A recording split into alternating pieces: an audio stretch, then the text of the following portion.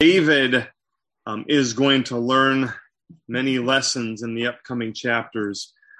He's already a faithfully committed servant, champion for God, for Yahweh.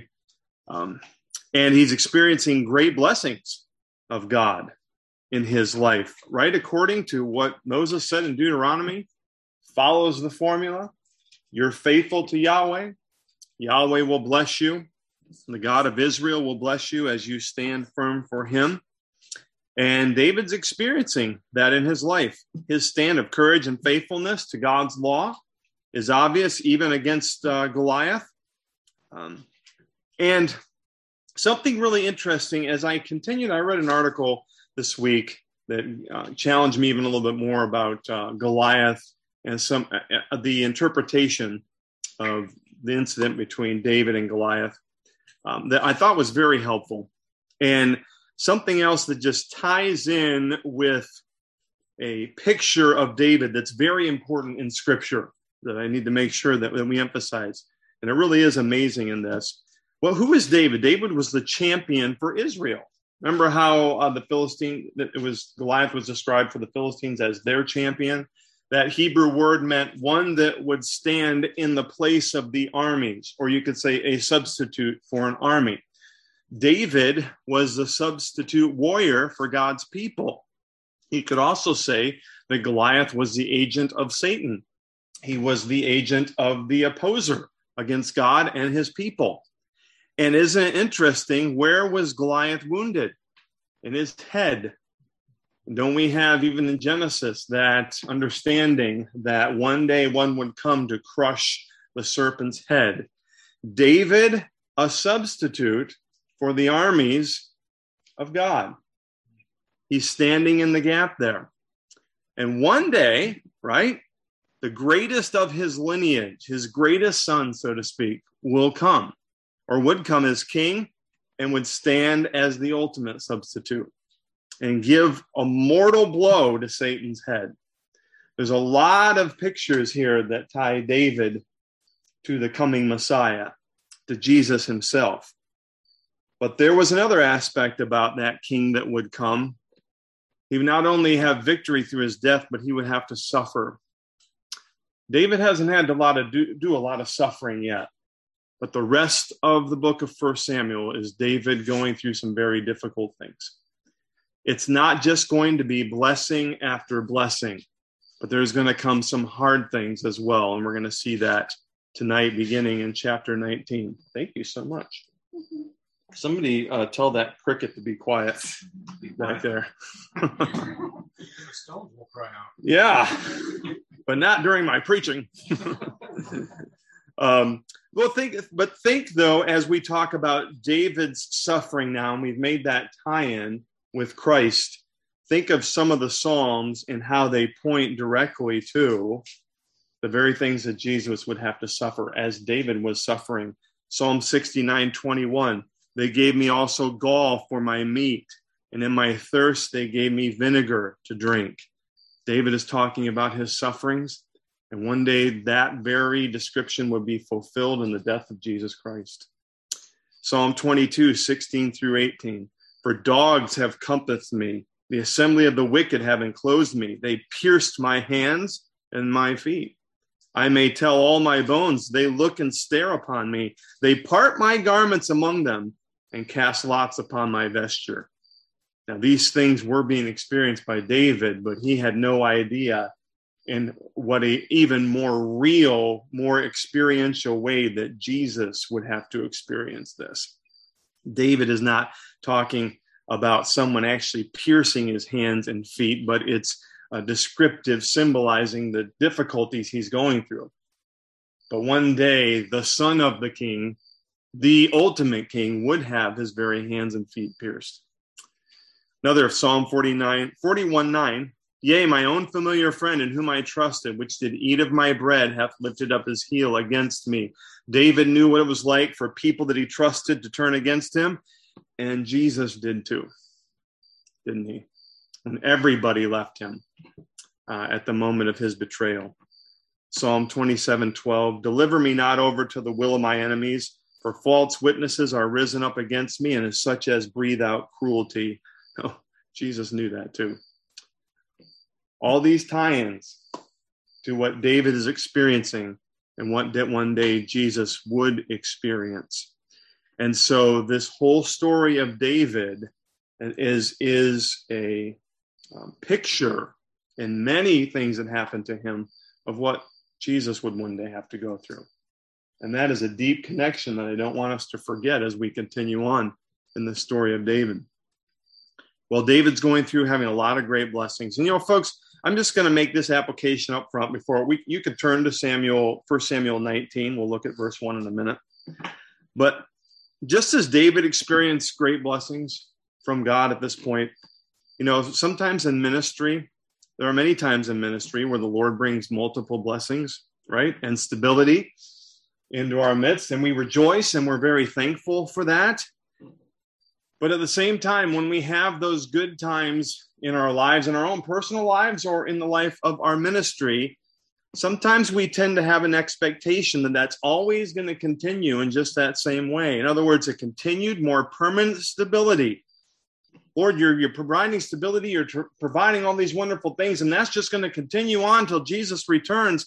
But let's remember, we're not always promised those things in this life. What does the author of Hebrews say? Remember, there remaineth a rest, a future rest for the people of God. We do have rest in our relationship with God, but the ultimate peace and stability will come one day when Jesus returns and establishes his kingdom. That rest won't take place in this life. And as we well know, Satan and sin tendencies still fight against spiritual ministry stability in this life. And we struggle with that.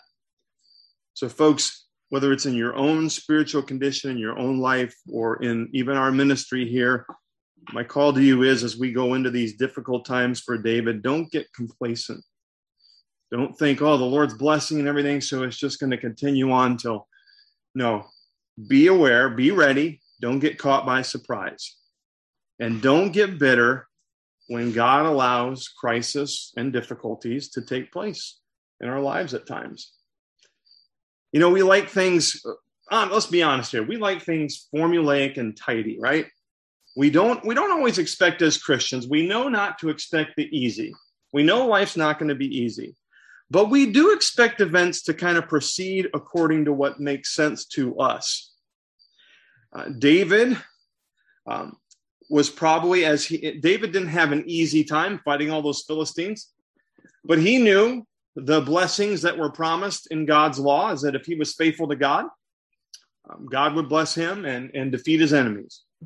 And we have those expectations as well. But sometimes we go a little bit too far. Sometimes I think even in our own lives, or even in our life of our ministry or people's ministries, we sometimes even make deals with God in our own personal lives and ministry. God, I'll be faithful and I'll serve you wholeheartedly. And you will always do this for me in return. And that's kind of our deal, God. And I've seen you do this in the past. And so it's going to continue on in the future, just like that. Well, it is true that God's promises always remain true. Faithful servants in a general way will experience blessing, just like David did. But folks, let's be real here. He's often unpredictable in how he works those truths out in our lives on a daily basis. God's faithful, but don't always expect him to be predictable. That's where we get into trouble at times. Everything that's happened in David's life so far, it's not been easy, but it's been spiritually predictable. Go out against Goliath, God gives victory, God gives blessing. Fight the Philistines, victory, blessing. Sooner or later, if you've been anointed king, then the king that's over you right now is probably going to get jealous, but God will work that out too, and God will protect. And God is giving David fame and blessing and all these things. That's predictable. But at this point, as we get into this today, the rest of the book, very little makes sense from a human standpoint and what happens to David. The unexpected reigns in David's life, really, as we continue on. Think about this. David is going to be separated from everything that's dear to him. Family, friends, and even God is going to feel a little distant at times, right? That's what the Psalms say that he writes. Other good men will suffer in their attempts to help David. And I'm not going to give away too much on that. Enemies are going to seem more trustworthy than his own people. Things aren't going to make a lot of sense. And so David is going to be in this unstable time in his life. And I think sometimes that, as we go through these things, it starts to make us uncomfortable, because as we see what's going on in David's life, it kind of sometimes gives us a sneaky suspicion that God might allow unpredictable events in our lives too today. And he's not always maybe going to let us know why he's even allowing them. And that gets difficult, right? In fact, folks, let's just be candid here. I try to be candid. God can many times blow up all our predictables in our life. Everything that you think that God should do for you, God can many times turn that around and say, well, I'm not going to do it quite that way.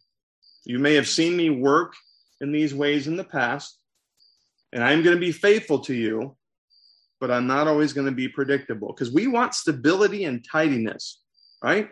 What does God want? Does he always want that in our lives?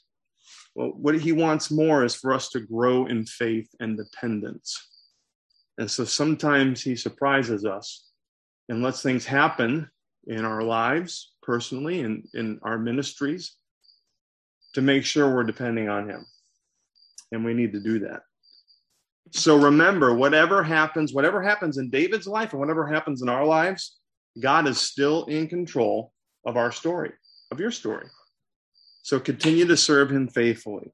Don't play if only God hadn't have done that. David may be tempted to do that. If only God wouldn't have let King Saul get so out of control. If only he would have given me this or that. That's not the right thing to say, but rather it's, Lord, I don't understand what's going on, but what do you want me to do next? I'm not always going to have the answer to the why question, but I should always be ready to answer the what question. What do you want me to do, Lord? Even if I don't get the answers to the why question. So all of that introduction, I think, is important as we continue on here with what's going to happen with David. David 19, verse 1. And Saul spake to Jonathan his son and to all his servants that they should kill David. Saul has enlarged his plans. First, they were personal, right? And now he's expanding them to an inner circle that he thinks he can trust. He hasn't been successful in getting rid of David yet, so let's expand this to my closest advisors and my son, and let's get rid of David quickly. But I don't think in the midst of this that Saul really has any idea how close Jonathan and David are. Again, he's always more focused on himself. I don't think he would have even realized if he'd been really paying attention that Jonathan and David probably had no idea that they had made a covenant in friendship. I don't think Saul has any idea of that. So, of course, when he comes to Jonathan and says, we're going to get David, we're going to kill him, Jonathan loves David. And it says here, it's a beautiful term again, Jonathan, Saul's son, delighted much in David. I mean, his friendship with David was one of the most important things in his life. And so when King Dad comes along and says, we're going to get rid of him, Jonathan says, whoa, wait a minute here. And I don't think so. But he's in a real quandary because he has made a covenant that he will stay faithful to David, but yet he has responsibilities towards his father. Whew. You ever felt like you're in a tight place? Jonathan's in a tight place here. What does he do? Jonathan thinks it through. And he's very wise in his solution here. He comes up with a solution that meets both responsibilities. So he goes to David, warns David, said, David, you better hide for a little while. Provides a plan for him to hide. You hide, I'll talk to my dad. Then he goes to his dad, talks with his dad, attempts to reason with his father, trying to figure out why he is angry. Folks, if someone is being unreasonable with you, you need to pray about it and pray, Lord, help me to be able to have a conversation with this person, and you give me wise words of reasonability. That's not a word, I don't think, but of reason. Help me to carefully work through this problem, and let's have a solution together. Don't get all angry and bent out of shape and no, pray just like Jonathan. Give me words of wisdom here, and God gives Jonathan much wisdom. So I'm getting ahead of where we are in the verse. Verse 2, Jonathan, Saul's son, delighted much in David, and Jonathan told David, saying, Saul, my father, seeketh to kill thee. Now, therefore, I pray thee, take heed to thyself, for you be on your guard until the morning, and abide in a secret place and hide thyself. Go hide, and I'll handle this. I'll go out, and I'll stand beside my father in the field where thou art, and I will commune with, or basically I'll have a conversation with my dad, with my father of thee, and what I see or learn, that I will tell thee. And Jonathan spake well, or spake good of David unto Saul his father, and said unto him, now here is his very reasonable, wise words. And he gives him an argument that even in what people call today irrational, even an irrational king acting irrationally can't argue with. He says, let not the king sin against his servant, against David. He's very direct and says, Dad, this plot to kill David is sin. Why would you want to do that? Don't do this. And let me give you 3 good reasons why you shouldn't do this. Because he had not sinned against thee. He's not done anything wrong. He's innocent, Dad. Why would you want to kill an innocent man? That's a good, valid reason. Here's a second one. And because his works have been to thee word very good, or his deeds have brought good to you. Dad, everything that David's done has been a benefit to you. For he did put his life in his hand and slew the Philistine, and the Lord brought a great salvation for all Israel, and thou sawest it. You saw the whole thing and didst rejoice. You were excited about this. Why in the world then, that's my interpretation there, wherefore then wilt thou sin against innocent blood to slay David without a cause? Reason number 2, Dad, David's only done you good. That's all he's ever done. He's loyal, and he's brought blessings to you and your kingdom. Why would you want to kill him? And then verse 5. For he did put his life in his hand. Slew the Philistine, and thou sawest. Wherefore when wilt thou sin against innocent blood to slay David without a cause? Number 3 of his reasonings here. You will be guilty of great sin in killing an innocent man if you go forward with this. You will be the one that will be the criminal, Dad. Why would you want to do that? Wise, well thought out, an argument that even someone that is angry and not thinking clearly can argue with. And God uses Jonathan's very wise, careful words. I hope this really ingrains itself into us, that whenever we're talking with other people, ask the Lord to help you use wise, careful words. Let the Lord and his principles frame your arguments. And when you work with people, be willing to be totally guided by the Spirit. And Jonathan does good here, and God allows it to be successful. And Saul hearkened unto the voice of Jonathan. He couldn't argue with him. But then he went further. Saul sware, as the Lord liveth, he shall not be slain. And this is an oath, folks. This is very serious what Saul says. He says, I'm going to take an oath before the Lord. I will not kill David. That's pretty commendable, except for the fact of what's going to happen in the very few next verses. But that is a very serious thing. Mark that, what Saul just did. But in the meantime, Jonathan called David, and Jonathan showed him or reported to him all those things. And Jonathan brought David to Saul, and he was in his presence as times passed. So Jonathan goes to David and says, everything's cleared up. You can return to life as normal, David.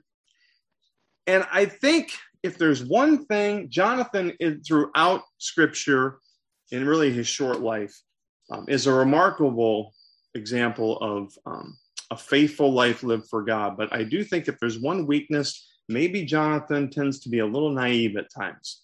And we'll see this played out later. Jonathan thinks at this point that everything's cleared up. And I think he really believes that, hey, David, this is just one of my dad's really strange, bad moods. You know how he's been lately. And I don't know why these happen, but it's all blown over now. You're good. We can get back to normal. Well, here's the thing. Little does Jonathan know how close his friend David is to really, this is an exaggeration, to never having a normal life again. He's going to have the exact opposite situation happen here very soon. And verse 8, in the meantime, we see God's blessing. There was war again. Boy, those Philistines just don't learn for anything.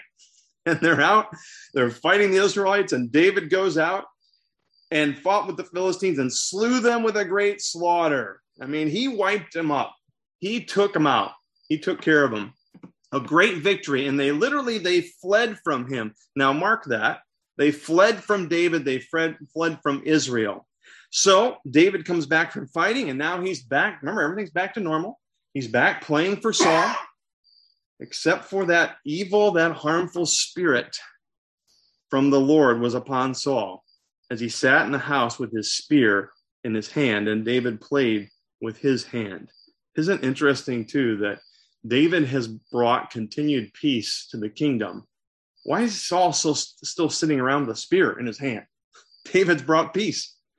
Obviously, Saul is very troubled. Even with the victories that David has won, Saul's still sitting, even when he's resting with a spear in his hand. He's angry, he's troubled, and he's just envious and jealous of David. And again, for a third time, he lets go of that anger. He uses that anger, and he throws that spear, verse 10, right? And Saul sought to smite David even to the wall with that spear. But David slipped away out of Saul's presence, and he smote the javelin, the spear, into the wall. And David fled and escaped that night. This is the third time. And David says this time, I don't think I'm going back tonight. I'm going home. I don't know what it was about this. Maybe he saw a particular look in Saul's eyes where he thought, he's after me. This is different than before. And I'm not going to return.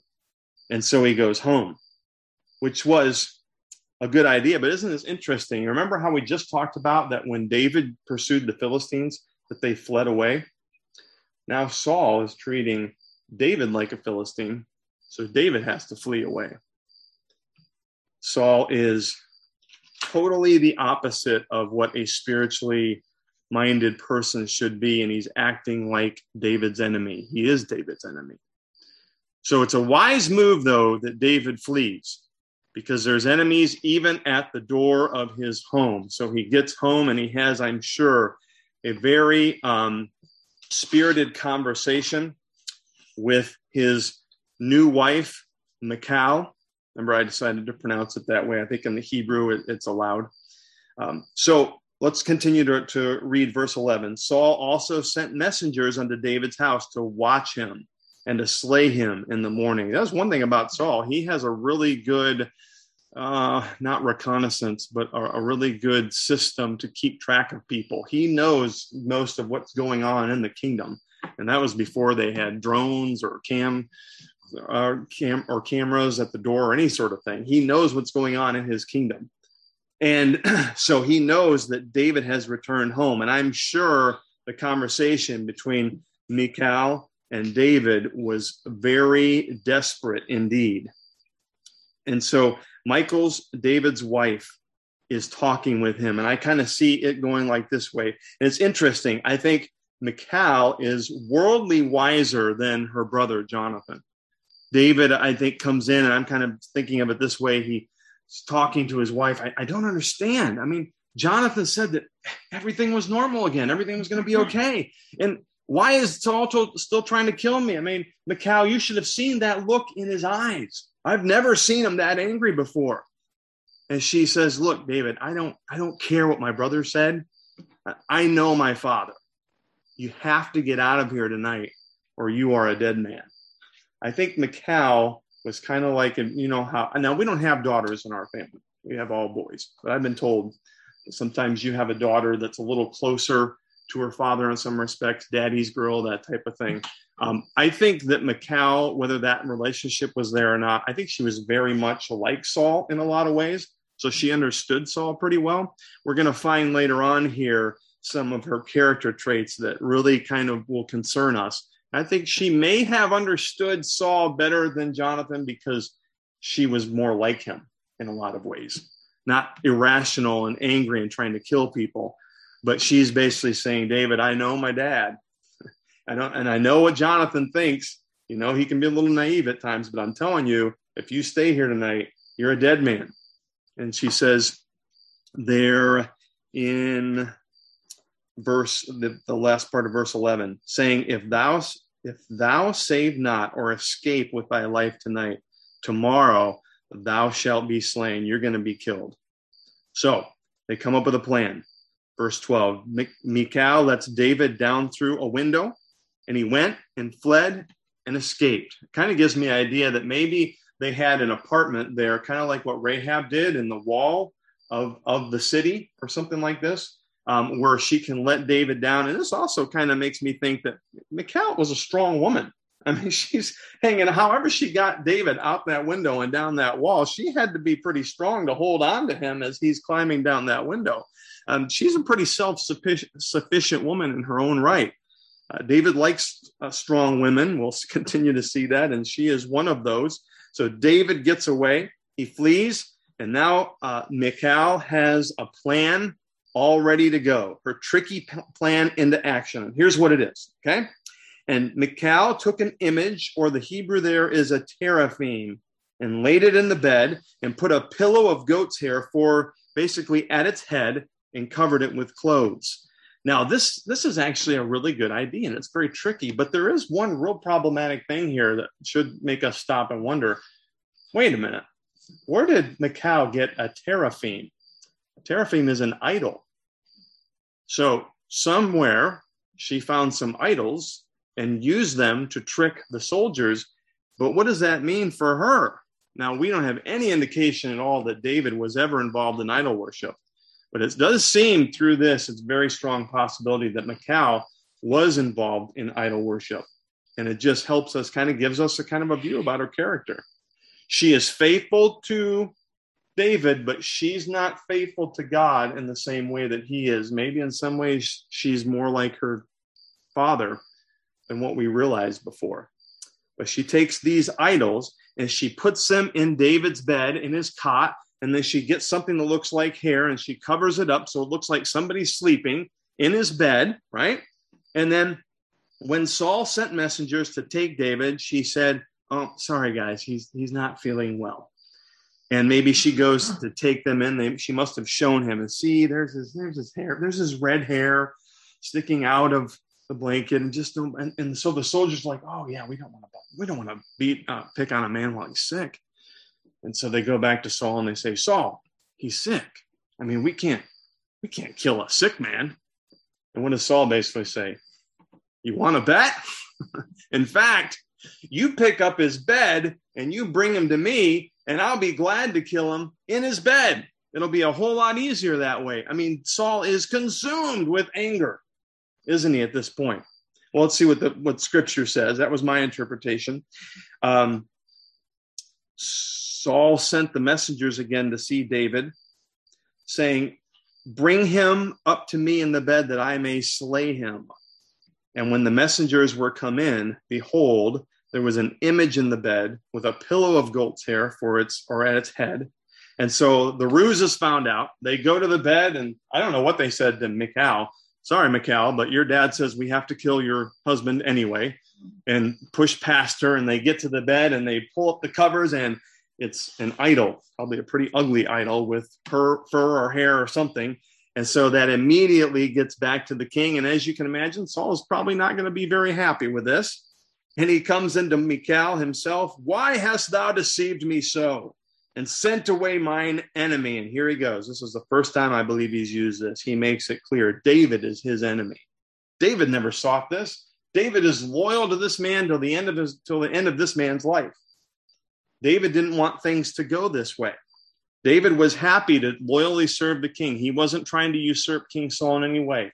And already King Saul refers to David as his enemy. David didn't want this, but Saul is pushing this. Now, Michal has an interesting answer here. Daddy's not happy. Her ruse has been discovered, but she's crafty and she has a lie ready. Interesting lie. It basically goes something like this. Well, Daddy, you know what a bully he is. I mean, what do you expect me to do? Kind of listen to what she says here. She answered Saul, he said unto me, let me go. Why should I kill thee? He threatened to kill me, Dad. What am I going to do?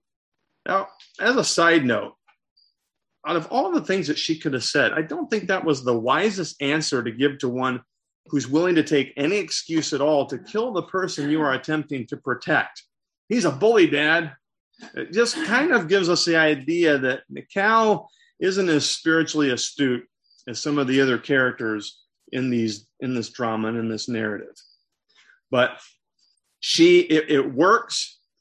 Saul doesn't pursue David any further. It buys David time, which is what he needs. And so David flees, verse 18, and escaped and came. And where is David going to go when he's at his worst point? Well, he's going to go to his most reliable, humanly spiritual source, and that's Samuel. He went to Samuel at Ramah and told him all that Saul had done to him. And he and Samuel went and dwelt in Naioth. So they go somewhere else besides where Samuel normally lives, and they're hiding out, so to speak. And watch what happens with the rest of this story as we finish up here. God used the king's own son and the king's own daughter to deliver him from the king himself. And now God, it seems like with Samuel, God just says to Samuel, Samuel, you've been a faithful servant, and I know you're tired. You're getting older. I'm just going to handle this one myself. So Samuel, you just do what you know to do, what you normally do. And I'm going to step in and take care of David directly this time. And see if you get this from the text here. And it was told Saul, saying, behold, David is at Naioth in Ramah. Again, he had a very good spy network. He knows, bam, where David is almost immediately. And Saul sent messengers to take David because they want to arrest him and they want him killed. So again, he's expanded the circle. Now he's got his own warriors and his servants out to get David. But what happens? God directly intervenes here. All Samuel basically does is he begins a praise service. Samuel does with himself and some of the other prophets, and they start this praise service. And it's a praise service that no one, not even the king, is going to be allowed to interrupt. So these messengers come, and when they saw the company of the prophets prophesying some sort of praise to God, and Samuel standing as appointed as the head over them, the Spirit of God was upon the messenger of Saul, and they also prophesied. So these men come to take David, and Samuel's here with these other men, and they're praising the Lord, these prophets. And the Spirit just kind of takes over and says, nice to see you, men. You're going to praise me now, too. Let's just continue to praise the Lord together. Totally incapacitates these men. All right. Steps right directly in to rescue David here. And so it eventually gets back to Saul. And so he sends more messengers, and the same thing happens. They get out there. They're ready to take David. They join in the worship and the praise. And Saul sent messengers a third time, and they prophesied also. So it seems at this point that Saul does one of those things where, if you want something done right, you got to do it yourself. I'm going to go out there myself. And so he also, verse 22, went to Ramah and came to a great well that is in Seku. And he asked and said, where are Samuel and David? And one said, behold, they be at Naioth and Ramah. Again, it's like Saul always has to look to find the man of God. He never knows where he is. Well, don't you know, Saul? Everybody knows he's in Naioth at Ramah. And he went thither to Naioth and Ramah, a very angry king intent upon killing David. But Samuel has begun a praise service. And God's not even going to let an irrational, angry king interrupt praise to him. And so what happens? The Spirit of God, in a strange way that's hard to understand, because we know that strange, troubling spirit had been upon Saul. But this is a reminder, even at this time, that when God wants even an irrational, angry king or person that has rejected him to do something, God will have that person do it, whether they want to or not. And it just shows the sovereign hand of God, that he's totally in control. People watching from the outside might have thought, oh no, Saul's getting closer. There's Samuel. He's an older man and he's going to find David. And God says, nope, he's just going to praise me like everybody else is. And that's what he does. And the Spirit of God was upon him also, and he went on and prophesied until he came to Naioth and Ramah. And then God just says, now you're going to be embarrassed in front of everybody. And he stripped off his clothes also and prophesied before Samuel. He reaches Samuel and he's in this embarrassing condition. Now I have to make this clear here, just because it says that he was in this way, and it says he laid down naked all that day and all that night. That doesn't mean, that word doesn't mean fully so. He probably was wearing some sort of garment, but this still was a very embarrassing situation for the king of Israel to be found in. And it's almost, and God just says, you're going to reach Samuel, and I'm going to embarrass you, Saul, and I'm going to magnify myself. And that's exactly what happens. And so everybody that looked at Saul that in this incident, instead of saying, wow, Saul's angry, David better look out, what do they end up saying? Wherefore they say, is Saul also among the prophets? Wow, look at Saul, praise God. He must love God. He doesn't love God at all. He's totally rejected God, but God has said, in order to protect David, you're going to praise me, Saul. And Saul is praising right along with everybody else. Folks, no matter what we face, and the things that I described at the beginning of our talk tonight, no matter what God allows, even the surprising things, remember that God is still in full power, no matter the surprising things that he allows into our lives. One writer, Jason Hood, put it this way, kind of encapsulates this whole connection between David and Jesus. Like David and his son, and he's talking about Jesus, he too must carry, we too must carry our cross, deny ourselves, and resist the schemes of the devil. But the good news is that the decisive contest has already been waged at Calvary. The wrath that we feel from Satan is the fury of a defeated foe.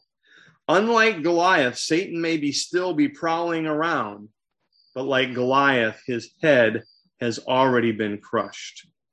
And folks, the Lord may allow unpredictable events into our lives, or maybe even in the lives of our church. We don't know.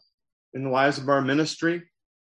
But that doesn't mean that God isn't in full control and power of every situation.